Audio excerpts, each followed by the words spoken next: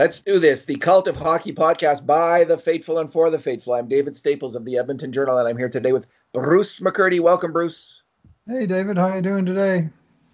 Good, Bruce. We actually have not just imaginary NHL things to talk about, like possible future matchups of the Blackhawks and the Oilers. We actually have actual on ice line combinations that the coaches have gone with, and we have the most up to date information on the injury health status of both teams. And this is something that I was quite worried about for some time. I think the most obviously, the closer you get to a complete lockdown bubble, the more likely it is there's going to be trouble with a player getting sick or getting injured. So, two fairly prominent players, one extremely prominent player on the Blackhawks, and one prominent, well, fairly prominent player on the Edmonton Oilers are both out with an undisclosed ailment. They are both listed as unfit to play. Of course, there's rampant speculation that both of the players have COVID-19, which shouldn't be a stigma for anyone to say they have COVID-19. I don't know why the NHL treats it as a secret, as a state secret. I just think it actually stigmatizes the disease in a way that it shouldn't be stigmatized and isn't really stigmatized. People will get this, they won't get it. What's the big deal? I don't know why they're keeping it secret like they are. Because Bruce, in the absence of good information, there's speculation and rumor, and there's already stupid talk on the internet about this, that, and the other thing around these players. So I just wish the NHL had a different policy. I'll leave it at that. Bruce, what does it mean? What was the tweet out of Chicago on Crawford? Yeah, I mean that policy, it meant, I think the expectation of privacy meant more in July when the players were on their own time. Like I think Austin Matthews probably has still got a pretty good beef, but we're getting at the point where players on or off the ice. I mean, there's only a finite number of explanation, and when a guy disappears with no obvious injury, unfit to play, generally points the other way. And then anybody, in terms of, if you don't know, the suspicion will turn to he's got that. And I agree with you. It's, there shouldn't be a stigma other than um, uh, there is in some groups where, people are foolish about, you know, joining large crowds of people that aren't masked up and so on and exposing themselves. But I don't see how in an individual case you could jump to such a conclusion about a player. So I wouldn't stigmatize it at all myself. Uh, I anyway, agree, it's Bruce. Earlier on, I can see the argument. Like, if you might have, if you crashed the NHL season single-handedly by having a lot of players get this, then every player who had gotten it in June might have been blamed, and that might have been a heavy weight for a player. As it is now, I have no idea why they're doing this. I mean, during the regular season, people get the flu, they get a cold, they get a concussion, they get an knee injury. Usually that kind of information for a normal citizen is private, but when you become a professional athlete and everyone's right. wondering if you're going to play and you're going to be 100%, you've given up that little bit of privacy that other people have, and it becomes general discussion, and there's no stigma around it getting any of those other things. I don't see why there would be about this. It's another illness, and there it's just honestly, it's going to make for very kind of awkward. Like the media guys, I think they might feel awkward asking the question, "Does he have COVID-19?" Just an honest, Hmm. simple question should be answered in a factual and clinical way. And the NHL and the NHLPA are blowing this out of proportion at this point by putting this huge kind of shroud of secrecy around what for these players is generally speaking, people this age, not a serious condition. If it was a serious condition, they shouldn't be playing, frankly. So I don't know. I just think they're blowing it from a PR standpoint, and probably in Somebody the best of intentions, I guess. I don't know, but it just makes no sense to me. somebody raised the point that if the league is trying to get in good with the gambling industry, that by being less than forthcoming about unfitness to play might not go over all that well. Like people need good information to do that stuff. I mean, that's at least that seems to be the ideal. Not being a gambling man myself, I couldn't tell you thing one about the inside of it, but Isn't But it, Bruce, why the NFL has always had such exact reports? Doesn't the NFL, and I'm not an NFL fan, but I remember when I remember just how exact the reports were, completely clear. They'd have, if he's probable or likely, they'd have all these gradations, whether he's going to play or not, and exactly what the injury is. That was for the gamblers so they could place their mhm, bets in a better manner. So yeah, they had gambling is, four levels. If they reported on a yeah, guy was probable, that went all the way down to out, where the guy definitely wasn't playing. And then there was like a 75, 50, 25% chance. And they actually tracked it over time to say if the team said that the guy was doubtful and they listed 26 guys as being doubtful over the course of the season, then 20 of them should have missed the game and six played or whatever, and over time they can actually say, that team is, they haven't got their terminology straight. And then so they, because eventually, especially in football, you get like 7 injuries a week. You could have, lots of cases where, so they could actually follow up and statistically track how honest those assessments were. But that's fascinating. Yeah, I didn't know that. Yeah, so gambling is a big part of pro sports. Just a fact. That's another fact of the matter that might be uncomfortable for people to talk about, but it's this true. is the 21st century, David. Yeah, and gamblers need that information so that they're not serving that clientele very well either. But I just think it just distorts conversation in a stupid way that it doesn't have to be distorted. Oh, I read some Can't awful we crap talk this about morning any about Caleb Jones already, yeah, and I mean, can't come we on. talk can't we talk about anything? Does everything have to be like, we're also we can't talk about a simple fact that someone's got a, what for them is like a super bad cold, generally speaking for people in that age group, or might even be asymptomatic. Most people are asymptomatic in that age group, I understand. So for them, it's not even that bad. So it just, I don't, I don't get it. I don't get it. I don't get it. And it's bad. And if they hired a PR expert, someone who really knew what they were doing, they'd say, this is just a really bad idea. You're going to cause more trouble for yourself than it's worth, NHL and NHLPA. So yeah, and I heard stupid stuff about Jones. Like, just shut your yaps. We don't even know if he has this disease. We don't. And B, how he got it, if he does have it, we have no idea about that either. And all kinds of young people are getting this disease. It's exploding all over the states. It's exploding.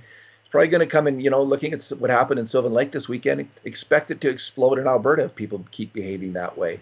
So, there's a lot of people getting this disease. Let's you know, such is life right now. So we Yeah. can all do what we can to protect ourselves, and hopefully people will behave responsibility. But any one person shouldn't be picked on or beaten up because they got a bad they got a they got COVID-19. All right, Bruce, Corey Crawford, what are they saying in Chicago about this, which we don't know about whether he has it or not? But what's the indication of how serious, whatever his injury is, how serious it is, his injury or illness? Well, Mark Lazarus, who's a senior reporter for the Athletic, says reading the tea leaves. So take this for what it's worth. But Jeremy Colton, Hawks coach, didn't sound like a guy who's expecting to have Corey Crawford available anytime soon. Apparently, they have Subban, Delia, Lankinen, and Tompkins all competing at goalie, and that's Malcolm Subban. I'm not sure I could give you a first name on the other guys. I mean, it's a potpourri of guys down the organizational chain. It's the same as an outsider looking at the Oilers and saying, well, they got Rodrigue and Wells and Skinner, but I don't know their first names either. I mean, obviously Malcolm Subban would be the favorite, the guy they got back in the Robin Leonard trade. Now's the time you think Chicago might be thinking, boy, it might have been a good idea to hold on to Robin Leonard, but there's no point in second guessing this year's trade deadline based on what happened 2 weeks after the trade deadline. But it's anyway. Stan Bowman says, "quote The way we are handling this is we're looking at the guys that are here and ready to play, and when Corey's in that group, then we can talk about Corey. It's a tough one to speculate on." And that's so they can't even really talk about it other than he's unfit to play. Just makes for stilted conversations, if nothing else. Just with these weird conversations where you can't even say, well, it's the general prognosis for this, and he seems to have a mild case of it, blah blah blah. Like, Right. I can't remember Wells's name either on the Oilers. I could never remember that goalie's name. Uh And huh. first name. The funny thing is with Leonard, Bruce, is that Uh huh. that really is their disadvantage. That really is for the teams that were the bubble teams that got into the play-ins that really didn't belong there. Probably, truth be told, Well, that their downfall might become because they traded away someone pretty good at the deadline, like Robin Lehner or Garrett Gustafson, and they could probably use those players right now. yeah, and I'll advise you that Blackhawks Twitter has its moments of insanity as well. It's not just Oilers Twitter. In the comments that came after one of these things, I saw somebody accusing Stan Bowman of not being fit to be a general manager in the National Hockey League. Three-time Stanley Cup winning GM Stan Bowman, just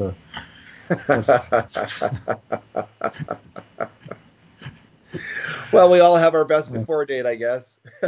Stanley Glenn Bowman. He's got the greatest name in hockey. His first name is named after the cup. Seriously. Like Yeah. he was born the summer after Scotty Bowman, his dad, won his first cup, so he called his son Stanley. His middle name is Glenn after Glenn Hall, Mr. Goalie, the great Hall of Famer from Stony Plain, Alberta. And of course, his last name is the same as the greatest coach in NHL history. So I mean, he's got the pedigree, and I mean, he's made mistakes. Stan Bowman has made mistakes, but to call him to be unfit to be an NHL GM is kind of going off the charts. Well, maybe they're mad about that Seabrook contract. There's a few things to be mad about, but Oh, hey, for sure, with any team, right? Like three cups, you make a lot of decisions, right? And a asked and lot of them answered. are a lot of them, some of them are about the chemistry of the team and like all these different factors, and it's really hard to figure it out and get 100% on them. And anyway, that's their problem. They can worry about Stan Bowman. We don't have to. Uh, Bruce, the Oilers have their lines out, and I'll just read the lines and they get reaction. So the first line was RNH, McDavid, and Cassian. And Mm-hmm. these lines are very similar to what they had in the last game of the season, Not except for one, identical. not identical but similar. And the second line, Athanasiu, Draisaitl, and Yamamoto. Third line, Ennis, Sheahan, and Archibald. Fourth line, the big grind line that Tippett talked about, Neal, Kara, and Chason. Nygaard was on the ice, Joachim Nygaard with Haas and Russell. And the sixth line, Benson, Marody, and McLeod. What do you think of those lines, Bruce? What's your thought? Well, the fifth line, I mean, those are the same guys that were sitting out on game 71. And of course, at that time, Nygaard was on the long term injured reserve. But he was, um, they're pretty clear cut to be line five going in, I think.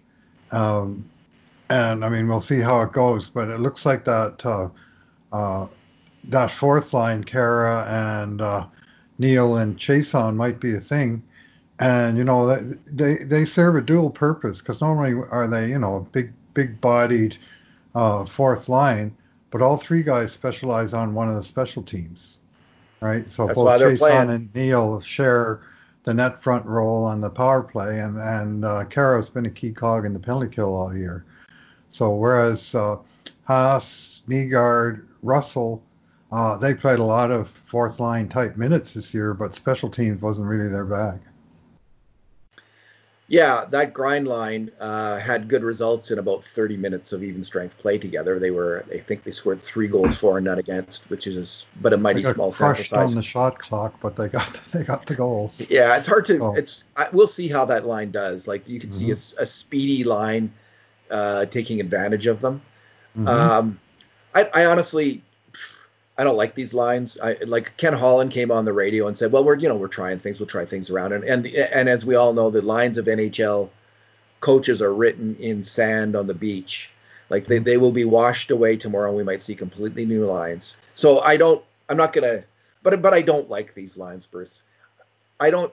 I'm gonna have to hear a mighty, mighty, mighty, mighty convincing argument for the Oilers for me to be happy with the Oilers not going with the dynamite line of Draisaitl, Yamamoto, and Nugent Hopkins. I just don't know why you would not go with easily the best line in the NHL over a significant sample size of games, 2 months of games.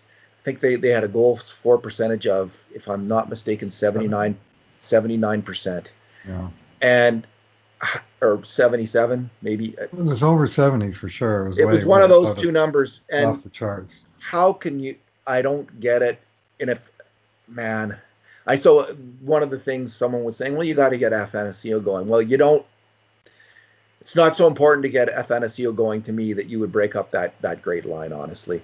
Well, Now, you might be getting Connor McDavid going is a different issue, though. So this might be all around spreading the wealth, right? Like if your two best wingers right now are Yamamoto and RNH, then maybe it's only fair to break them up. But I'm not loving that. I'm not loving that idea. Although, these lines could work well. I'm not saying they can't. I like Tyler Ennis better than Athanasiou based on the way both players played. Ennis looks like a smarter reader of the game. His offensive reads seem a little bit more precise. He's more able to fit in with other really high IQ offensive players, perhaps at this point, than Athanasiou does. So I'd rather see him on a top line.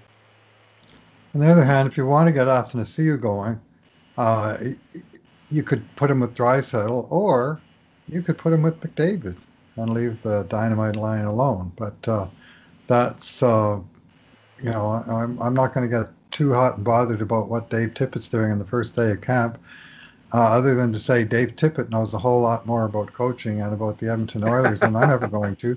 So at a certain point, I will defer to his expertise. I mean, by all means, we can chat about it and have our commentary, but I do have a fair amount of trust finally in the current um, management and coaching team that the Oilers have, that they're making their decisions for reasons, and they're going to get more right than wrong, and they're not nobody ever is going to get them all right. Not even Stan Bowman gets them all right.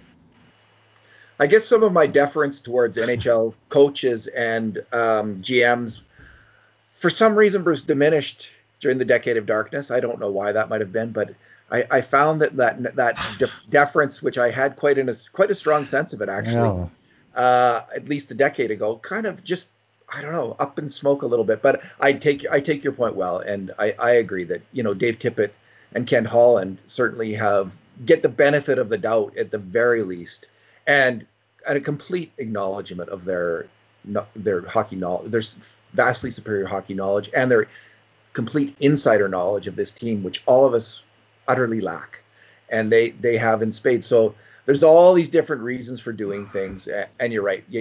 It's important to think about what are the different reasons that you might want to shuffle things up during training camp. At least try different things out, and probably makes a lot of sense in training camp to maybe they think Athanasiou's needs a little bit of hope coming into camp, that he's not going to be forgotten on this team, Right. that he Yeah. could play a big role.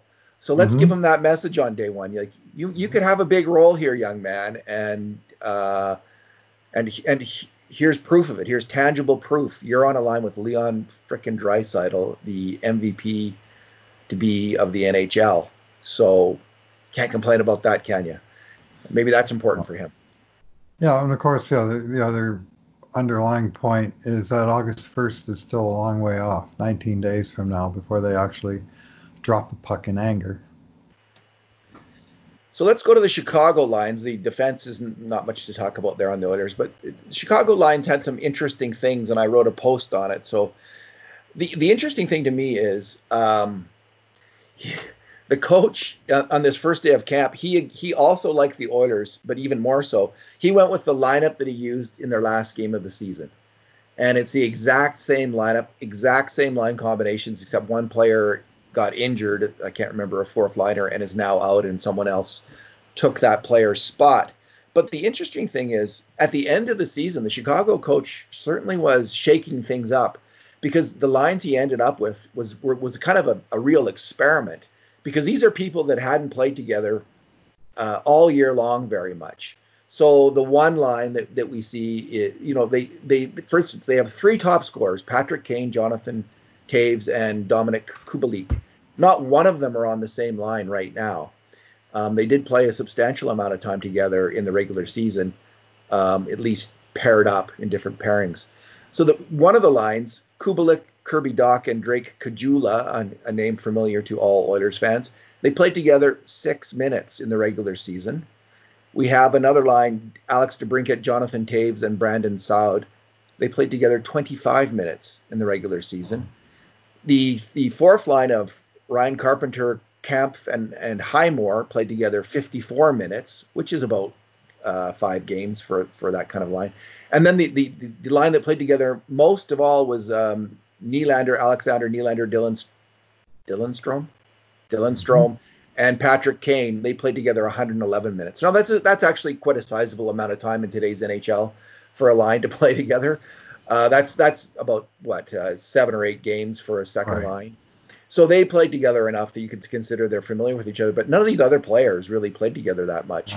And he's really kind of shaking things up and rolling the dice and continuing with his experiment. But again, could all change. But what do you make anything Well, of his?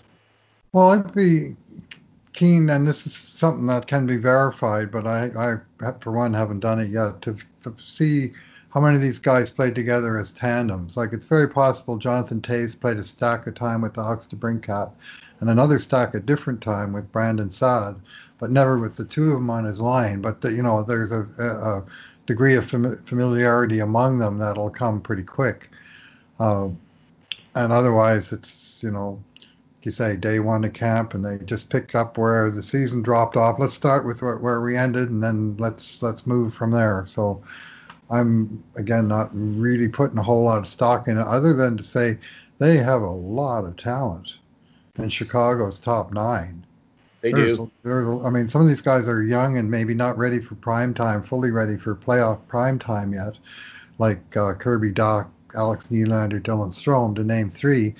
Um, but th- there's a lot of goal scoring talent on that team, and it's however they put them together, they're going to be they're going to be dangerous. Well, here's one for you, Bruce.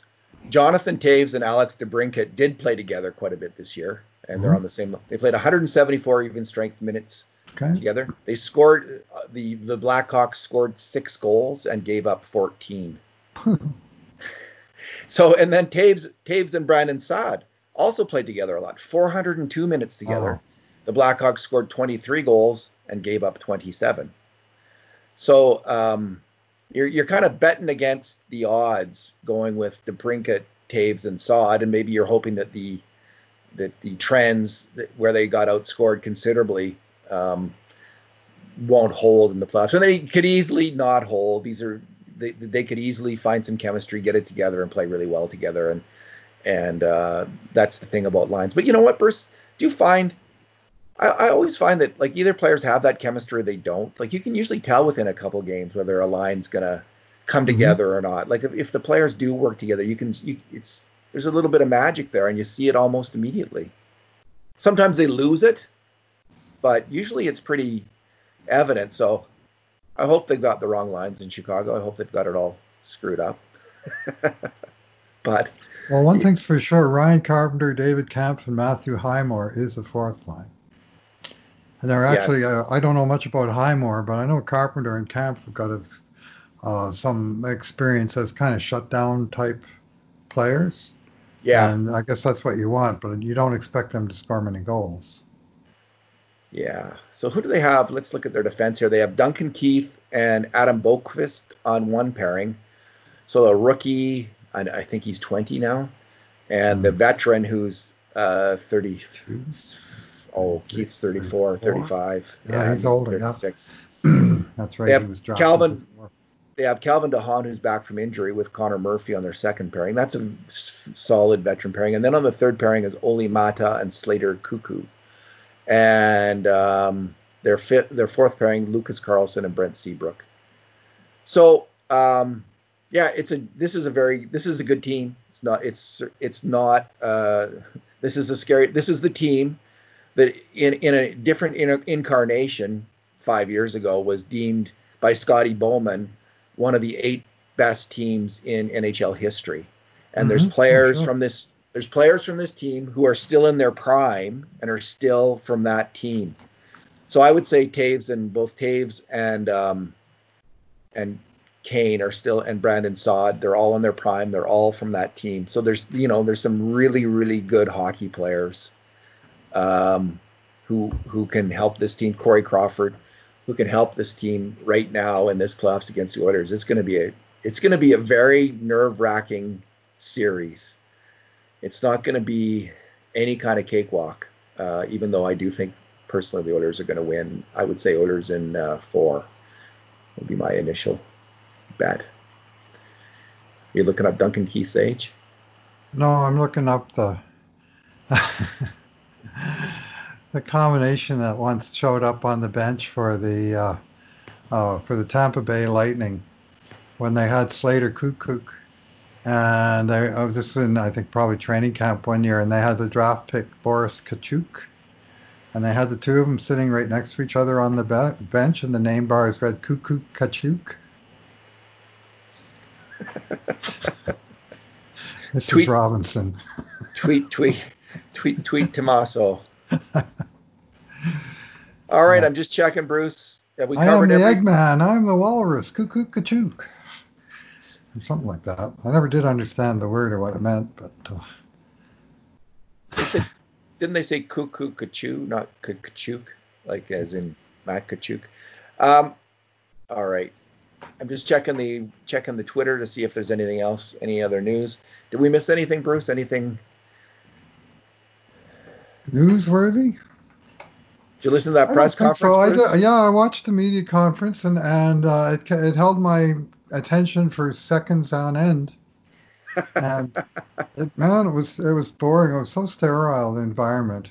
Isn't it boring? They had like 5 minute wait between guys with this terrible music. Then they have a guy on the stage with the baseball hat and asking reporters one by one to ask one question each. And they had to remind the reporters, to turn on the microphones and stuff. I mean, it's all new to everybody how they're going about doing it. And you and I can speak from firsthand experience that some of this technology doesn't come easily to some of us, especially folks that have been around that remember the 20th century. Let's put it that way. And Yeah. so there was a few missteps along the way, but more to the point, the questions weren't particularly probing, and the answers were dull as dishwash water. Well, Almost, the players did what the players do, and there was no sort of chance to follow up. I think I saw two smiles. Somebody asked Cassian about his mutton chops, and he smiled on that, and I think Tippett had a small smile at one point, but it was otherwise just stony face. Answer the question. Wait, wait, listen for, and the other thing, of course, about the presser is before you can ask the question, you have to have the moderator speak in to say who's going to be able to ask the next question, remind them to use their mic, and everything just seemed to be slow down and kind of stilted. And hopefully they're all going to, including the players, hopefully all going to get better and a little bit more fluid at this process. But I'm frankly a little concerned about how visceral the coverage is ever going to be. And of course, the fact the Oilers are themselves sort of controlling this press conference and putting it out on their media channel adds that extra layer of what's the word? Just control of the message. yeah. And then And I mean, having their media guys ask questions. I mean, let their mhm, they ask questions whenever they want. Let the other reporters ask the questions. Like, do we need the question from the team PR guy at that moment? Sorry. And how about this? Just a thought. Set up two mics. You know, so one in one area and another. So you can move seamlessly between player to player, so you don't have that 5 minute gap. I mean, when Hinshaw, the Alberta's chief medical officer, they're all standing there socially distanced, the 3 or 4 people who are going to be interviewed, and then you can say, hey, I'd like to ask so and so the question, so they're right there. You just pull them on up, and this is the chief. It can't be that dangerous and risky if Hinshaw's doing it. Why not have the 4 people in the room standing there socially distanced? Hey, I'd like to talk to. So then you're the reporter. You get to ask a question. mhm, You're in the queue to ask a question, and you actually get to pick the person who you want to ask that you actually need to ask. right. So I think they can. This is listen. Anyone who's listened to this podcast knows that we are the last people who have major, can throw stones because we have the biggest glass house. I mean, our sound quality's been terrible. Our audio quality's been terrible. On We occasion, but yes, yes, we've we've botched. had our foibles for sure, and our yeah, our technical glitches. So I get it. They're working out the bugs here. So this is my suggestion to do either like socially distance the people who are going to be asked questions in the room. If that's not possible, please set up 2 or 3 stations then so you can move in the press conference seamlessly from player to player to player. How much more would it cost to set up a one more station where you could have 3 stations where 3 different players are sitting there, and then you could pick which one you want to ask the question of? It's not going to be a massive cost, and it will make your press conference a lot more interesting. I got the impression that each guy was asking questions through his own computer or laptop as opposed to any kind of standardized mic or anything, just like Oh, you you and mean I are talking now. yeah, the Like, reporters were, but you like, could have the oh, players. the The players, players can yes, be at different gotcha. stations in the oil, so you don't have to wait for the next guy. And so if you have, let's say it's Ryan Nugent Hopkins up there, but you don't have a question for him. You want to ask McDavid a question, so he should be at the other desk with the other microphone, so you could actually just easily go to McDavid as opposed to ask RNH.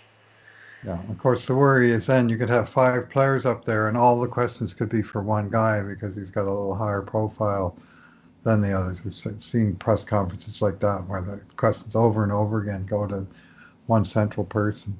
Such is So, life. You no know, perfect answer. I'm not worried about that. I mean, I just honestly, I don't really the players. I can't remember the last time a player said something that really got my attention. Maybe it happens now and then. I want to see a lengthy interview with Dave Tippett. That's what I want to see, where someone can actually ask him without feeling like they're a fiend whether a player has COVID or not, and Right. get an just a clinical fair answer. Not no big deal. That would be my ideal for this situation, but it's probably asking way too much. So, Yeah, different times. alrighty, Bruce. Well, we're back. The Oilers are back. Yeah, How they're on the ice. I mean, this is a significant step forward. There was, I mean, not that we could hear. I saw a little bit of footage from on high of what was scrimmage, but to me, that this is a hockey season. Every hockey season is that first time that I go in the rink and I can hear the smash of sticks on pucks and pucks on boards and skates digging into the ice. And we're not quite there yet. I'm not sure when we're going to get into the place where you can hear it with your own ears, but they're on the ice, and hockey season is afoot. We're seriously um, taking an important step to phase three, and now it's hang on Harvey and see if we can get to phase four. Yeah, I've been. Oh, I just checked the score here of Manchester United's game. Um, I'm a Manchester United fan, and I've been watching some of their games, highlights from their games, without fans in the stands. And I have to say, the intensity of the game seemed very high. The quality of the play after the first game has seemed really super high. I've liked everything about it. I mean, I think it's better when you have the fans singing the terraces, and sure, that adds something to it. But it's actually been very the games themselves have been really hard fought and interesting and intense. So I expect hockey will be the same way, but we won't know till we see it. Yeah, I saw a little bit. I saw one game with the fake crowd noise, Yeah, did you and like that? it's well, it sounded okay while the play was sort of generally underway, but then when something actually really happened, and they scored a goal, and it just still sounded like the crowd was murmuring among themselves as if they were playing ticky tacky out of midfield, without and the ball went in the net, and there was no delta in the crowd noise. It just kept doing the same. So that immediately exposed it as being ultra fake and unreliable. Like crowd noise is a language in its own right. I learned a lot about hockey uh, and about French listening to French radio broadcasts in my youth and letting the crowd noise tell me a lot about what was going on the ice when I didn't understand the exact words of the announcers. But you can tell the difference between a close chance against the home team's goalie versus a close chance on the away team's goalie just by the way the crowd reacts to that opportunity. And there's lots of subtle and not so subtle clues in there, and if it's all pumped in, then it's basically a laugh track without any context. So Laugh tracks work. That's why they use them. And I think that if they used I think if they used yeah, they don't have them in movies, of course, right? uh, So they use them in sitcoms. But I think if they had a more bad sophisticated sitcom. almost every sitcom. I'm not. I don't. Mash got better when they got rid of the laugh track. There, that's my Uh, closing argument. Seinfeld had no laugh track. That's your closing argument. Live Um, audience laughter? Yeah, different altogether. It's real, it's so reactive. if they're going to do it, they better do it well. I would suggest, like, don't just like have address the issue that you're talking about. I heard it. I didn't mind it. I thought it was okay. Like, it doesn't bother me one way or the other. I like watching the play. I like watching the players, Yeah, of course. and look, I'm engrossed in that as much as anything. So I don't know about miking the players and like hearing what they say on the ice. That could be when tempers start getting out of control. You could be opening up a huge can of worms with some of the language that's going to come out of people's mouths. Don't put a So, don't put a mic on Bobby Clark. yeah, don't put a mic on Bobby Clark. One of the You don't more like Bobby Clark. one of the more infamous uh, soundtrack episodes in TV history was Bobby Clark, and well, would have been sometime around 1980 or thereabouts. Obviously, just given his era, where he let fly with a stream of invective that included some not to be heard on TV words, and also some a word or two impugning the character of the other player. I won't go any further than that, other than to say to this 20-ish guy watching it, I was like, holy, did I just hear what I thought I heard? And there was some blowback from that. Nowadays, you get the F bomb, a few times a game. You just, it's just part of the game.